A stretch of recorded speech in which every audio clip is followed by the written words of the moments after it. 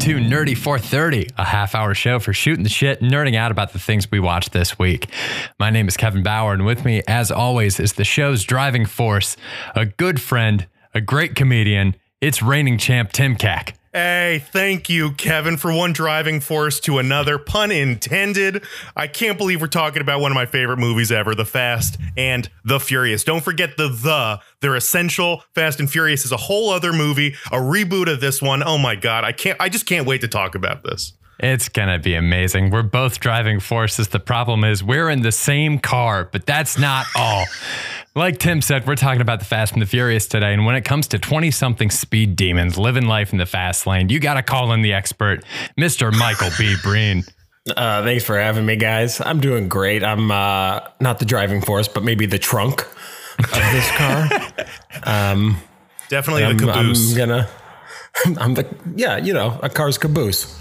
Oh my God. Breen is locked up in the trunk and he is trying to kick out the keyhole so he can wave for help to anyone behind him. The Fast and the Furious. It came out in 2001. Let's do a little quick plot recap in case you haven't seen it in 20 years or you're like me and Breen and you've never seen it ever. The Fast and Furious is a movie where Paul Walker plays a very hot undercover cop in LA who needs to infiltrate the illegal drag racing scene to find out who is stealing these DVD players. Along the way, he meets Vin Diesel's Dominic Toretto and his whole crew. And you know what? He falls in love with them. Just wants to be a member of the gang. Breen, what did you think of this, having never seen it before? I mean, I could start with I have a million opinions. The reveal that comes in 35 minutes into the movie that he is a cop blew me away. I did not know that was part of it. And you learn, I started the movie and Paul Walker, my thought was, this is the worst actor alive. How do we say anything nice about him? I mean, listen, there's a lot of dead people and they're not good actors. It's okay to say he's a bad actor.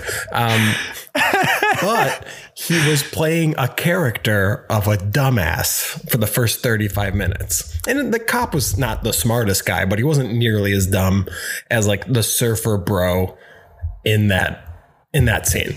Blown away by the twist, did not see it coming. And the twist was he's not a bad actor. He's a cop.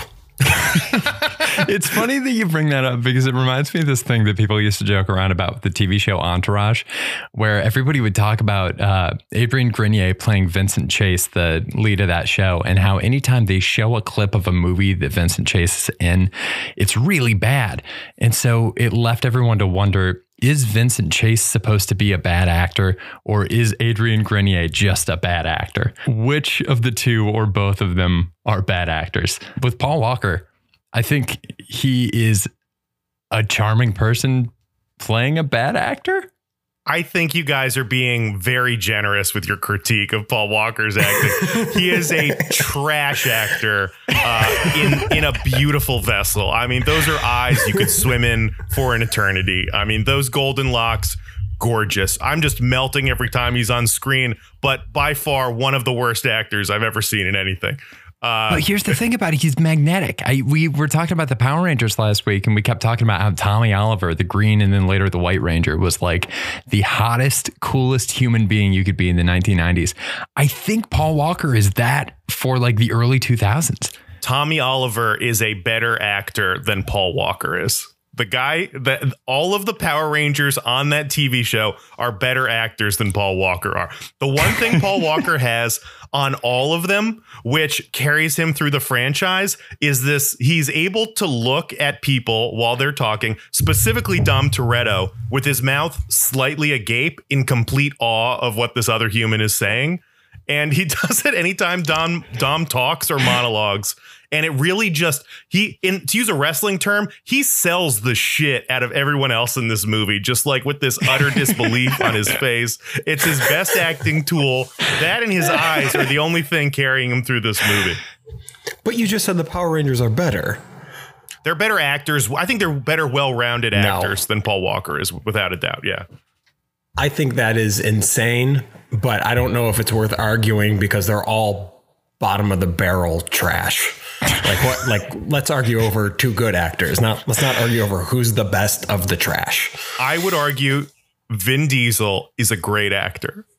I think he does something, and I think he does something that's unique. And having not seen this movie, I realized what every kid in my middle school and high school was trying to be like.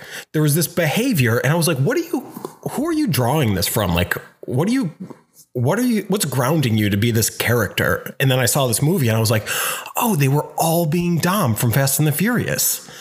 Dude, like yes. Really smug, cocky, just like mostly a shit talker. Dom doesn't do a whole bunch of fighting, but he talks about it a lot and how he'll mess somebody up. That's every kid I went to high school with. And I think they were amazing, copying him. Yeah. Watching this definitely was like unlocking a part of my past and realizing that there was something going on in junior high that I was completely not privy to. Everybody else has seen this. Everybody else was trying to be in this movie, and I had no idea.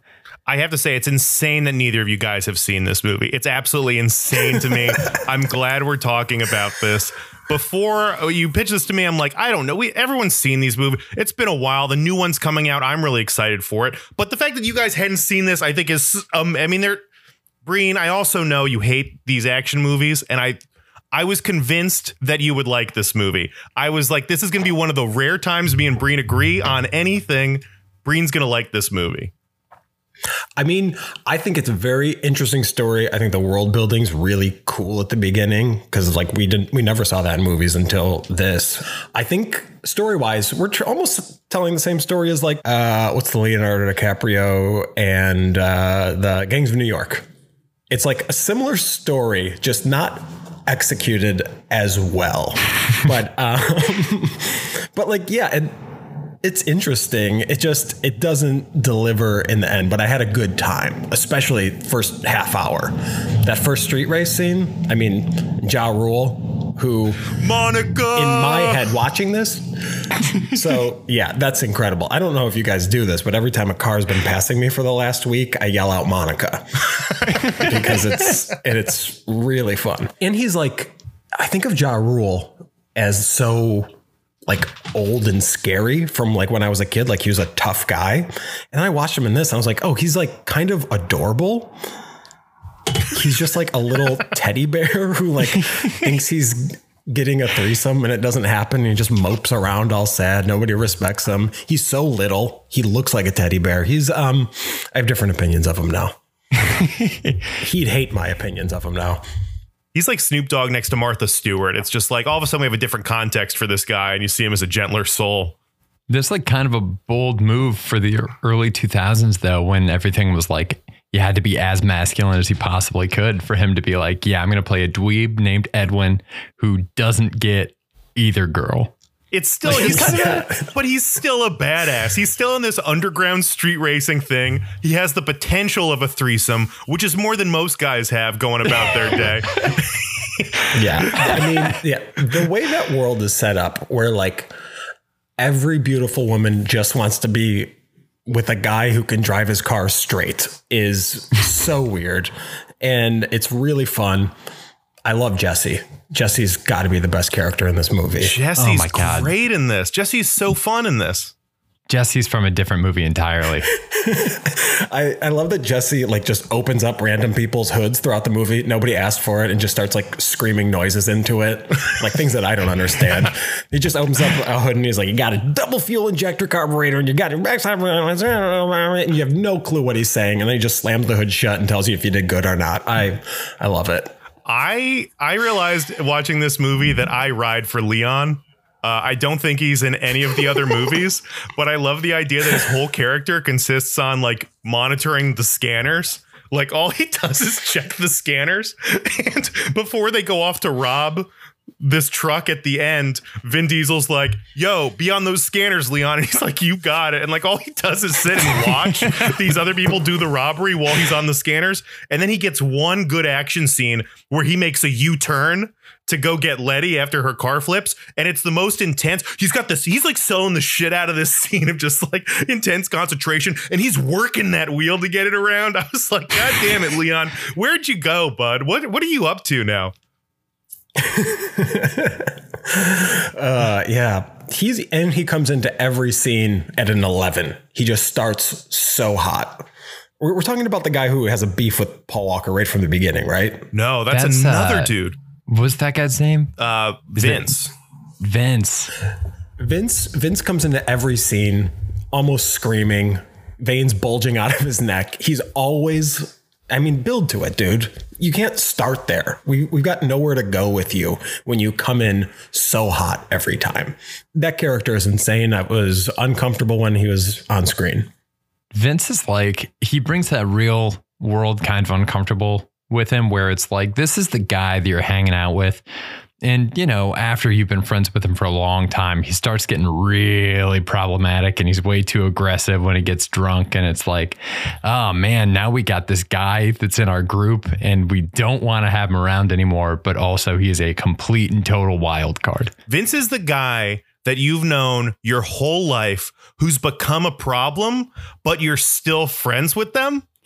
You just have blinders on for Vince. They've known each other since the 3rd grade, him and Dom just doesn't care about all these weird red flags for Vince. And Vince also has this like unwavering loyalty to Dom that kind of just builds. It's just all selling for the whole movie is structured around building Vin Diesel into the coolest guy we've ever seen in our lives. And Vince being this like lapdog who like overreacts to everything, is incredibly defensive. And then when Dom sets him straight, he comes back to him with his tail between his legs and like asks for forgiveness.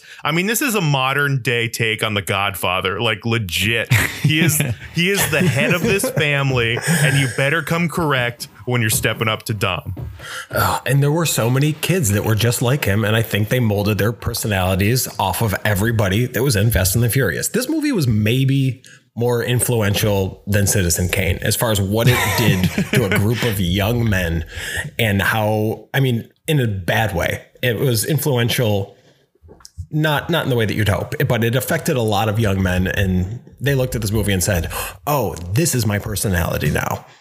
I definitely think that most of the guys that I went to junior high with, more of them saw Fast and the Furious than Citizen Kane. So a lot more than we're drawing it from here. For our generation, it's without a doubt more impactful. For our generation, as someone who's never seen Citizen Kane, I can say without a doubt Fast and Furious has a bigger impact on my life. Yeah. We're going to have to do Citizen Kane on one of these. Yeah. I got a question for you guys. So we mentioned the first street race, which is this insane cacophony of CGI and live action and all kinds of mind-bending shit. But when did you know that every single race in this movie was going to be won by someone hitting the second NOS button on their steering wheel? I swear to God, I have the same note. I have the same exact thing in my notes. You just don't hit the button first. That's how you win the race. Yeah. Oh my God. All you have to do is wait to press the NOS and you win every race. And I could talk about NOS for the rest of this podcast. I was so confused by it. I looked up so much stuff about it after.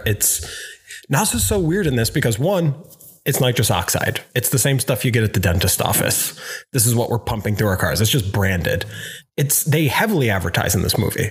There's NOS signs on everything. When they go to the shop, there's a steel and glass case of just NOS containers. They've clearly paid a ton for this movie. And one thing we know NOS can do is destroy your car in an instant. Like, why would you pay for that product placement? And the craziest part is it's not flammable. Like, it's a totally made up thing. And NOS paid a ton of money for people to think that their product can destroy your car. Wait, are you serious? It's not flammable? It doesn't help with racing at all? What did you hear, Tim? What? That you said that? You said it doesn't help you race? It helps you race. I never said that. Oh, but then flammable, I assumed it's like flammable in the engine, right? Doesn't it? Because how does it make the car go faster? It's changing. So the heat from the engine is separating the nitrogen from the oxygen, and the extra oxygen in the fuel injector is changing the pressure. So the pistons are moving faster. Wow. Gotcha. So this is a legit underground racing technique. Yes, and it's still used today, and it's the only thing I know about cars now. I could never tell you how to change a tire. I know exactly how NOS works. It's ironic to me that this movie is coming after the Power Rangers week again, because the fact that everyone's hitting, the races follow the exact same trajectory. You drive as fast as you can. You need to outpace the other person, so you hit that first NOS button. Then they're catching up, and you got nothing left to do but hit that second NOS button. It is the exact same procedural steps as Power Rangers fighting. We try to fight the putties. We're not strong enough. We got to morph. Uh-oh, they got bigger. It's time to call in the Zords. The thing I don't get about the NOS is why would you ever enter a race without it? Letty races a guy at Race Wars, and all she does is press NOS once and she wins. And that guy's like, what? I can't believe it. And it's like, dude, you didn't have the NOS. There's one rule of racing out here. Either have 900 horsepower under your hood or a bunch of NOS. And if you're rolling up with neither, you're going to get your ass handed to you. While I'm thinking about it, they were talking about Race Wars and how Tran had $100,000 under the hood of his car. And all of these guys are racing for $2,000 a pop.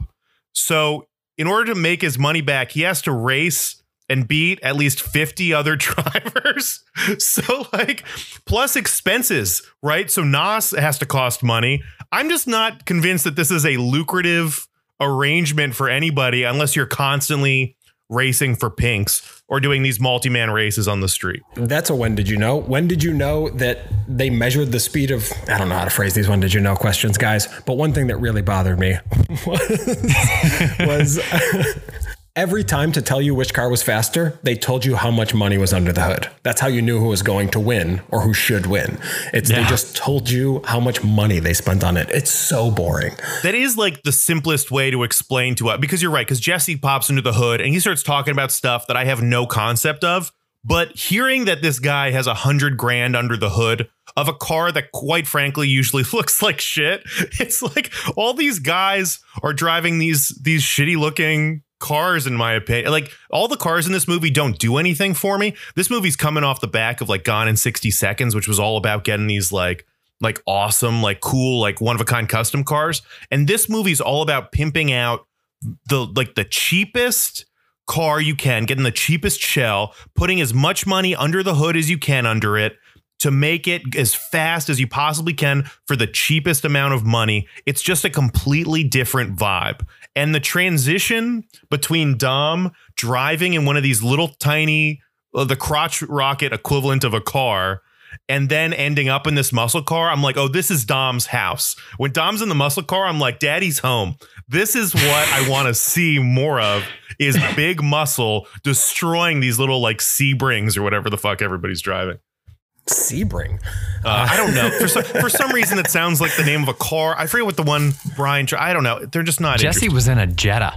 He's in like a 4-door I feel Jetta. like somebody was in a Honda Civic in this. Jesse was in a Jetta. Oh, I have a when did you know?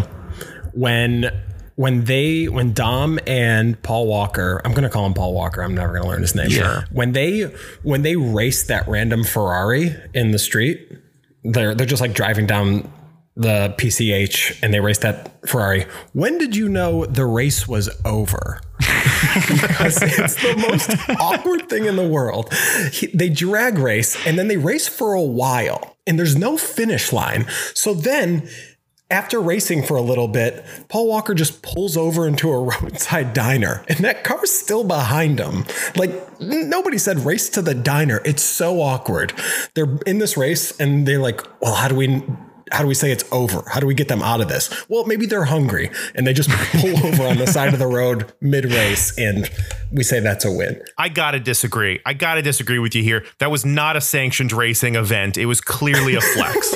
This was clearly a flex. It was let me show you what I've got. He just wanted to smoke him to embarrass him. It was not an official street race. No money exchanged hands. Hector wasn't there to hold the money. So it was not an officially sanctioned race. I agree with you on that. But like, when does the flex end? Because they're racing around corners for a little bit. I like if it's who can take off and accelerate faster, like the whole movie's been up to this point. Sure, that makes sense. Cut there. Then we'll see something later. But they have them race for a while. At what point are you fully embarrassed? I think that's when the flex is over. Or once they've firmly embarrassed this guy, which is like they're so far ahead they can pull into this restaurant. I got a when did you know? I got two that I'm curious about since you guys have never seen this movie before. First off, when did you guys know that Brian was a cop? Oh, boy. What do you mean? You said the twist was that he's a cop. It's been a long time since I've seen this. I don't remember if I reacted to that or not. Like, when did you think watching this movie that Brian's a cop? When he walked into the police station and was like, I'm a cop. There was no moment before there where he was hinting at it. No. And that's why I think the performance is so impressive, because he made us believe he was a bad actor when he was really just a cop. What do you think he was doing before then? He just wanted to get into racing?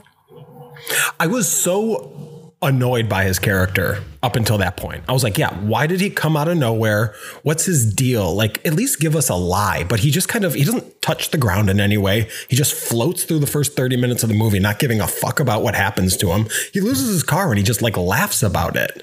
And then you realize later, oh, it's not really his car. He's going to get another one. It doesn't matter. But like, as an audience member, you're just like, why is he so fucking weird? He acts so weird. And then there's this massive payoff he's an FBI agent, but also the offices are in this beautiful house in the Hollywood Hills for some reason. Does the FBI really do that, by the way? Just set up shop in like a nice house they confiscated? No, and that was a really clunky line. He's like, nice job setting up shop in this house you confiscated, boss. Like, that's the second line we get so we can make sense of what's happening there. Here's another one I'm curious about, having not seen this movie in a while. When did you guys know that Dom was the guy doing the heist? That in fact Dom's crew was doing the heist? From the beginning. Really? Because we don't have to make any choices if it's not Dom. It's not like it's not a good movie. We know this is a cop who has to cross this guy eventually. I'm like, he definitely did it. And especially when they're sending in this other group that might have done it. Can't be them because that's who we think it is early on. Yeah. And Dom seems like a Panasonic guy. He has Panasonic written all over him. I thought there was a decent chance that they were going to reveal that Dom was also undercover. That would be a movie. Look, I would not put that past this movie. People were trying a lot of shit out in the early 2000s. The vibe was like, the vibe I was picking up on was Paul Walker was going to overextend himself and make this accusation. And then Dom was going to reveal like, no, I've been the good guy all along. And I don't know. I thought this thing was happening with, before I knew he was a cop, I thought Paul Walker was just like a rich kid that wanted respect. He has that line at the first race where what he really wants is respect. And to some people, that's what means the most. And I was like, oh, this guy has a huge chip on his shoulder. Do you think he meant that? I think I'd hope that he meant that. And I think he gets respect by letting him go at the end. That moment felt so undeserved too. But yeah, as far as the respect thing goes, I guess he meant it, just not in the way that he thought. But as a cop, all he wants to do is get into Dom's good graces. Like everything he's doing. You're right. As soon as you realize he's a cop, it puts everything else he's been doing into perspective, and all of this ass kissing and groveling he's been doing is his whole goal is to get close to Dom, because Dom's either the bad guy or he knows who is. This leads me right into one of my beefs, which is the only consequence of these crimes and the reason why the FBI is like, we got to nail these guys now. All of the urgency in the police trying to catch the people doing this is that eventually a trucker will buy a gun and use it to defend himself when he's robbed. That is all of they start talking about how the truckers are going to take matters into their own hands. And it's all just built up. Like the big obstacle that none of them can overcome is a truck driver with a 2-shot shotgun who has to load the car, like reload every time. And it's just like, it's a cool stunt, but it's just like not enough. We need like the rest of the action after that. if that had been the conclusion, I think they knew that, like, that's not enough of a conclusion. But man, it's just like, why? This is all the urgency. This is the only reason the FBI is involved, is because truckers might start shooting back. Dude, I've always said it. The only thing that can stop a bad guy with a gun is a truck driver with a gun. And that, in that case, the FBI shouldn't get involved at all. They should let this sort itself out. Let them work it out. Yeah. And you know what? It almost did sort itself out without the FBI's intervention. Yeah, that one trucker did more to stop them. Yeah. I also think it's a great move to not show the trucker's face, really, because it doesn't matter who the trucker is. The trucker's not a character. He is just an embodiment. He's this unstoppable force. It's man versus nature, and nature is driving this truck. He is so much scarier when you don't see his face. Yeah. Also, you'd see how scared he is that his livelihood is being threatened by these guys that you've grown to love and care about. You know, like if you see this guy and you see how like terrified this truck driver is, like, oh my God, I could die here. You're like, oh, all of a sudden it's a little harder to feel empathy for Dom Toretto and his crew. Yeah. I mean, I don't feel empathy for any of these people. I feel nothing for any of them. I have a question for you guys, because I might have just missed it, but why does Paul Walker like Dom? What do we see that makes him go from just wanting to do his job to we're real friends? I'd say the same reason all of us really like Dom, which is just his energy. He's just like very loyal. He takes care of his own. He prioritizes family. He's just a really good guy. And if he has your back, I mean, I think I speak for all of us when I say I would die for Dom Toretto right now, tomorrow. If they asked me to in a Fast and Furious movie, I would lay down my life for this character. That just reminded me of something that really bothered me, which is Dom says he did 2 years in prison and he'd rather die than go back. He did 2 years. The guy's like 30. Even if he goes back and does double the sentence, does 4 years, he's 34 years old. He could live a whole life. He'd rather die than do another short prison sentence. What are you talking about? You don't understand. Dom is a man's man. He's all about freedom, dude. He's about he's about that 9 seconds that he's running the quarter mile and the rest of life disappears, dude. He doesn't have to worry about the bills, doesn't have to worry about the mortgage, doesn't have to worry about all the problems his team's bringing to him. I mean, this guy is a lion in the steel city of Los Angeles, just trying to get a little bit of freedom for a goddamn second. And for a man like that with so much integrity and honor, God, taking that freedom away would be a death sentence. He'd rather go out on his own. He'd rather go out living life than be locked away for another second, Breen. God, you just don't understand. You don't know what it's like to be a real racer in the streets, Breen.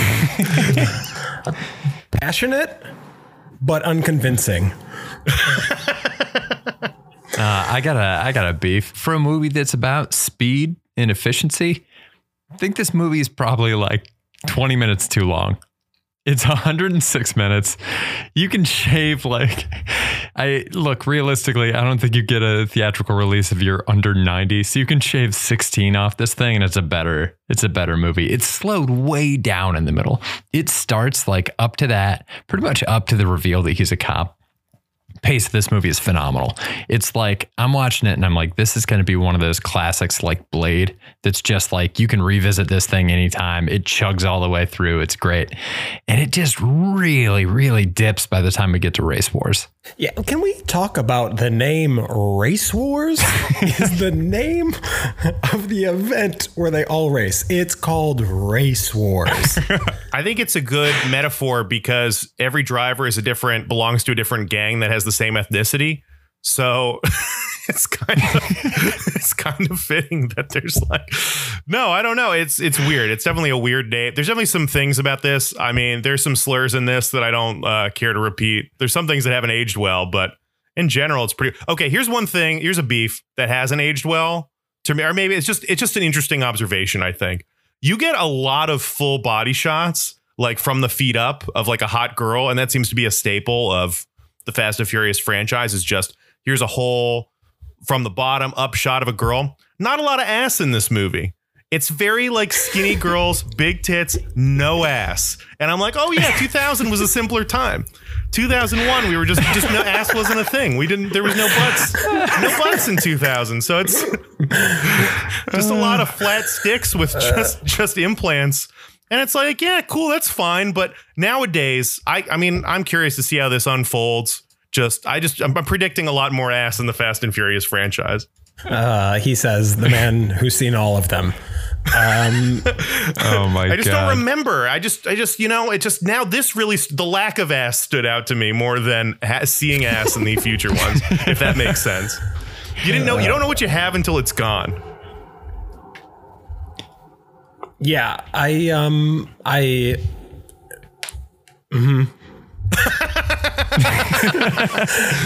Okay, Breen. I have a beef. The scene where is it Johnny Tran? Is that his name?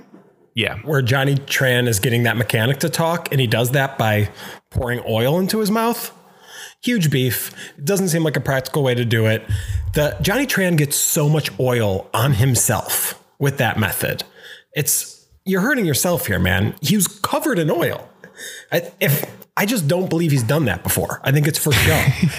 It's like you're trying to impress your friends here. You have no idea what you're doing. If anybody looks stupid, it's you covered in oil. You're no longer a threat. I don't think you stole the DVD players. It was so clearly Dom, because Dom would never do such a rookie move.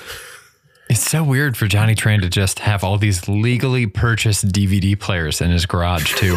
Why? It's revealed that he has all these DVD players that Paul Walker thought were stolen. Turns out they were purchased legally. Why? Is there an aftermarket for these where he's selling them? Yeah, that's his legit business. That goes unexplained because they didn't care. I got a thief. My thief for this movie that stole the show is wads of cash. Everybody had these wads of cash. I think, like, as a production secret, I can't verify this, but I think maybe they had prop designers make like 2 wads of cash, and then everybody was flashing the same wads of cash throughout this movie because they all looked identical. But just people are walking around who were made to think, what, that's like $2,000 in hundreds? I don't think that wad would be that big. It's always $2,000 and it's always a fat stack. It's always rolled up. Ooh, I think I'm a big fan of just the hamburger style, just a fold. Because Letty holds up a fold and it's like, that looks like a lot. And then the other dude holds up a roll and it just doesn't look as fat. So just my advice to anybody out there trying to hold up a fat wad to intimidate someone at a race, just hamburger style, just hamburger style. Don't make a burrito. Don't make a hot dog. Just straight hamburger that thing. I'm hot dog styling it every day. Just a long fold. I think that's great advice. Here's my thief is the backyard grill scene where they're all hanging out and Jesse reaches for the chicken and Dom says, you reached first. You got to say grace. Vince comes back with his tail in between his legs. Like, I got to eat. He sits down. The whole family's there. This single scene is the foundation of the entire Fast and Furious franchise. I'm excited for you guys to see more of this. This is the entire movie. It's the entire reason we care about these guys at all. It's what makes Dom the best character. We don't get 8 of these movies if they don't crush this cookout scene after it. It's the most impactful scene in any of the movies in this series. I'm telling you, it's true. It's the best. I did like that scene. I did like it more than the others. It was, I believe that they built the franchise off of that. Okay. Should we wrap this up with some reckless speculation? As somebody who's seen all these movies, loves them. You guys have not. Breen, we asked you to watch this first movie. You loved it. Said your favorite movie. You're also going to be invited back for the 8th movie in the Fast and Furious franchise, having not watched any of the others in between. I'd love for you to recklessly speculate on what you think the 8th movie in the Fast and Furious franchise is going to be about. Great. I'm going to ask for a tiny bit of context because I'm doing this off the top of my head right now. But how long what was Paul Walker's last movie? The 7th one, I believe. Okay. So I think Dom is in a diner and a bunch of shit has happened in his life that I haven't kept up on because I'm jumping to the 8th movie. And he orders a tuna sandwich, no crusts.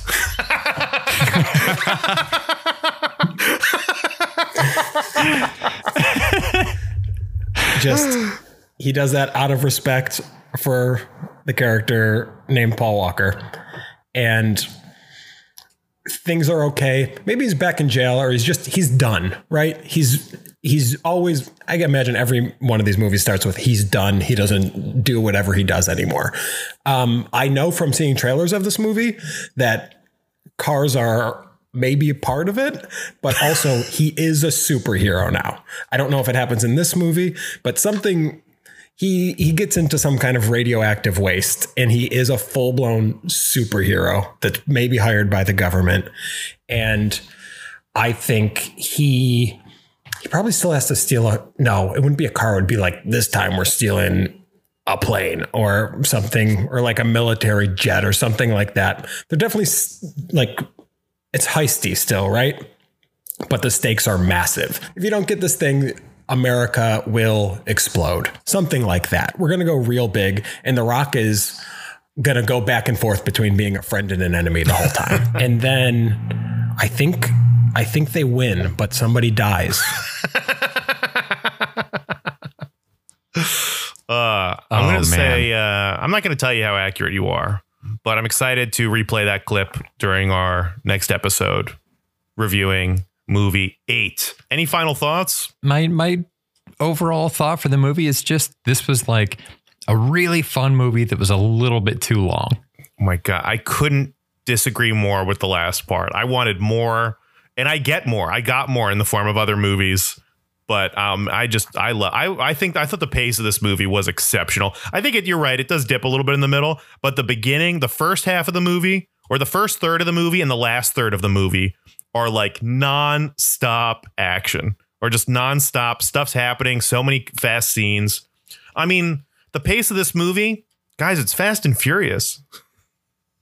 It kind of is. Here, okay, I agree with Kevin. I'll do a late breaking beef. Yeah. Oh, sorry, breaking beefs. No, I was just saying I agree with you. So please support our side of the argument. I think you'll support this too then, Breen. Late breaking beef. We, in the first street race, get that insane like CGI. It looks like they're going warp speed. It looks like every time you're in a spaceship in a sci-fi movie and they hit the warp speed button. That's the only time we get it in the movie. We don't get it in any of the, like, you don't save any of that for the climax. You don't save any of that for the event that forms like the beginning of the third act called Race Wars. Nobody in Race Wars gets to go warp speed. Where did it go? Race Wars was so disappointing. It flew by. Barely anything happened there. We saw 2 races. None of our main characters were in those races. Race War was very disappointing to me. And yeah, you're right. They blew the whole budget on that first racing scene, and it's not as good after that. They do a weird like distortion thing in the final race. I think they're really trying to make it seem like everything's different. They're not doing the whole zoom thing, but they're doing this kind of like drug induced looking like blurring of Dom Toretto and Paul Walker in their cars, like time's slowing down and they're looking at each other. Like they are doing different things in each of those races to make it seem like something's going on. But you're right. The first race is like they're in a spaceship flying through whatever light speed travel is. It's crazy. It's also crazy that all of these scenes, and this is like a recurring theme in the Fast and Furious 2, is just that these scenes that take 9 seconds in the movie take minutes, and it's they slow everything down. They really like blow it all out. I mean, it's cool. And if you like that, I mean, get ready. It's going to be great. Let's wrap it up there, guy. Breen, thank you so much for joining us. I genuinely can't wait for you to see the 8th movie. I'm glad you love this movie. I'm glad it's one of your favorites of all time. And can't wait to have you back in a few weeks, bud. I really appreciate you guys having me on. I'm really excited I can't listen to the episodes in between though. I'll listen to them after. I just realized I can't see what's going on. So wait, I'll see you guys in 8 weeks. Is that how this is going to work? Yeah. A little less All right. maybe with our movie setup. You got anything to plug, Breen? You know what? I think I'm going to keep those under my belt for right now, Tim. Guys, stay tuned. Stay tuned. Follow me on my journey. And you'll be rewarded. That's my plug. Follow me on my journey. I personally know Breen's going to have something to plug on the next episode, so that'll be exciting. Kevin, what's up? Hanging in there, man. Got a vacation on the books going to Miami in June. Looking forward to that. Whoa, so if you're in Miami, Nice. watch out. I'm going to be there for like 2 nights. Nice. Guys, I'm going to plug, I guess, this podcast. You know what would make me very happy is if anyone listening would leave us a little 5 stars on Apple. You can leave a little comment. If you leave a funny comment, I will read it on this podcast. How about that? That'd be fun. Crush it. 5 stars, 5 stars. Share it with your friends, whatever. We're excited to talk about this stuff. And if you like it, we'd love to get more listeners on here. So that's very cool. Breen, thanks for joining us. That's Fast and Furious, gang. Thanks for having me. Kevin, do we have a cool sign off? Should we do, what's one of the sign-offs they have in this movie? The catchphrases are like, live my life, quarter mile at a time. Can I say right now, my favorite line in this whole thing that I think about constantly is Dom Toretto turning to Vince and saying, "You embarrass me." I love that. It's the most important thing in this movie. I think about it once a week. No joke. I want us to do that to somebody so bad. I like when Dom stares at his dad's car and then says he, like, about to cry. He says it scares the shit out of him. I did. I thought that was amazing. That's such like a tough guy thing is like somehow when you're being like the ultra tough guy, the thing that actually makes you seem a little bit more tough is when you show just a little bit of vulnerability. Over a hunk of metal. Over a fucking car is when you're vulnerable. You have a girlfriend. You have family. You have friends. Show that to them. Not a car. The only thing he's afraid of is a 900 horsepower machine. That's empowering. Human problems don't bother him. The demon in his heart and in this machine is what's chasing him. Now that's an ending. Yeah. Thank you guys for listening. Bye. Bye. Bye.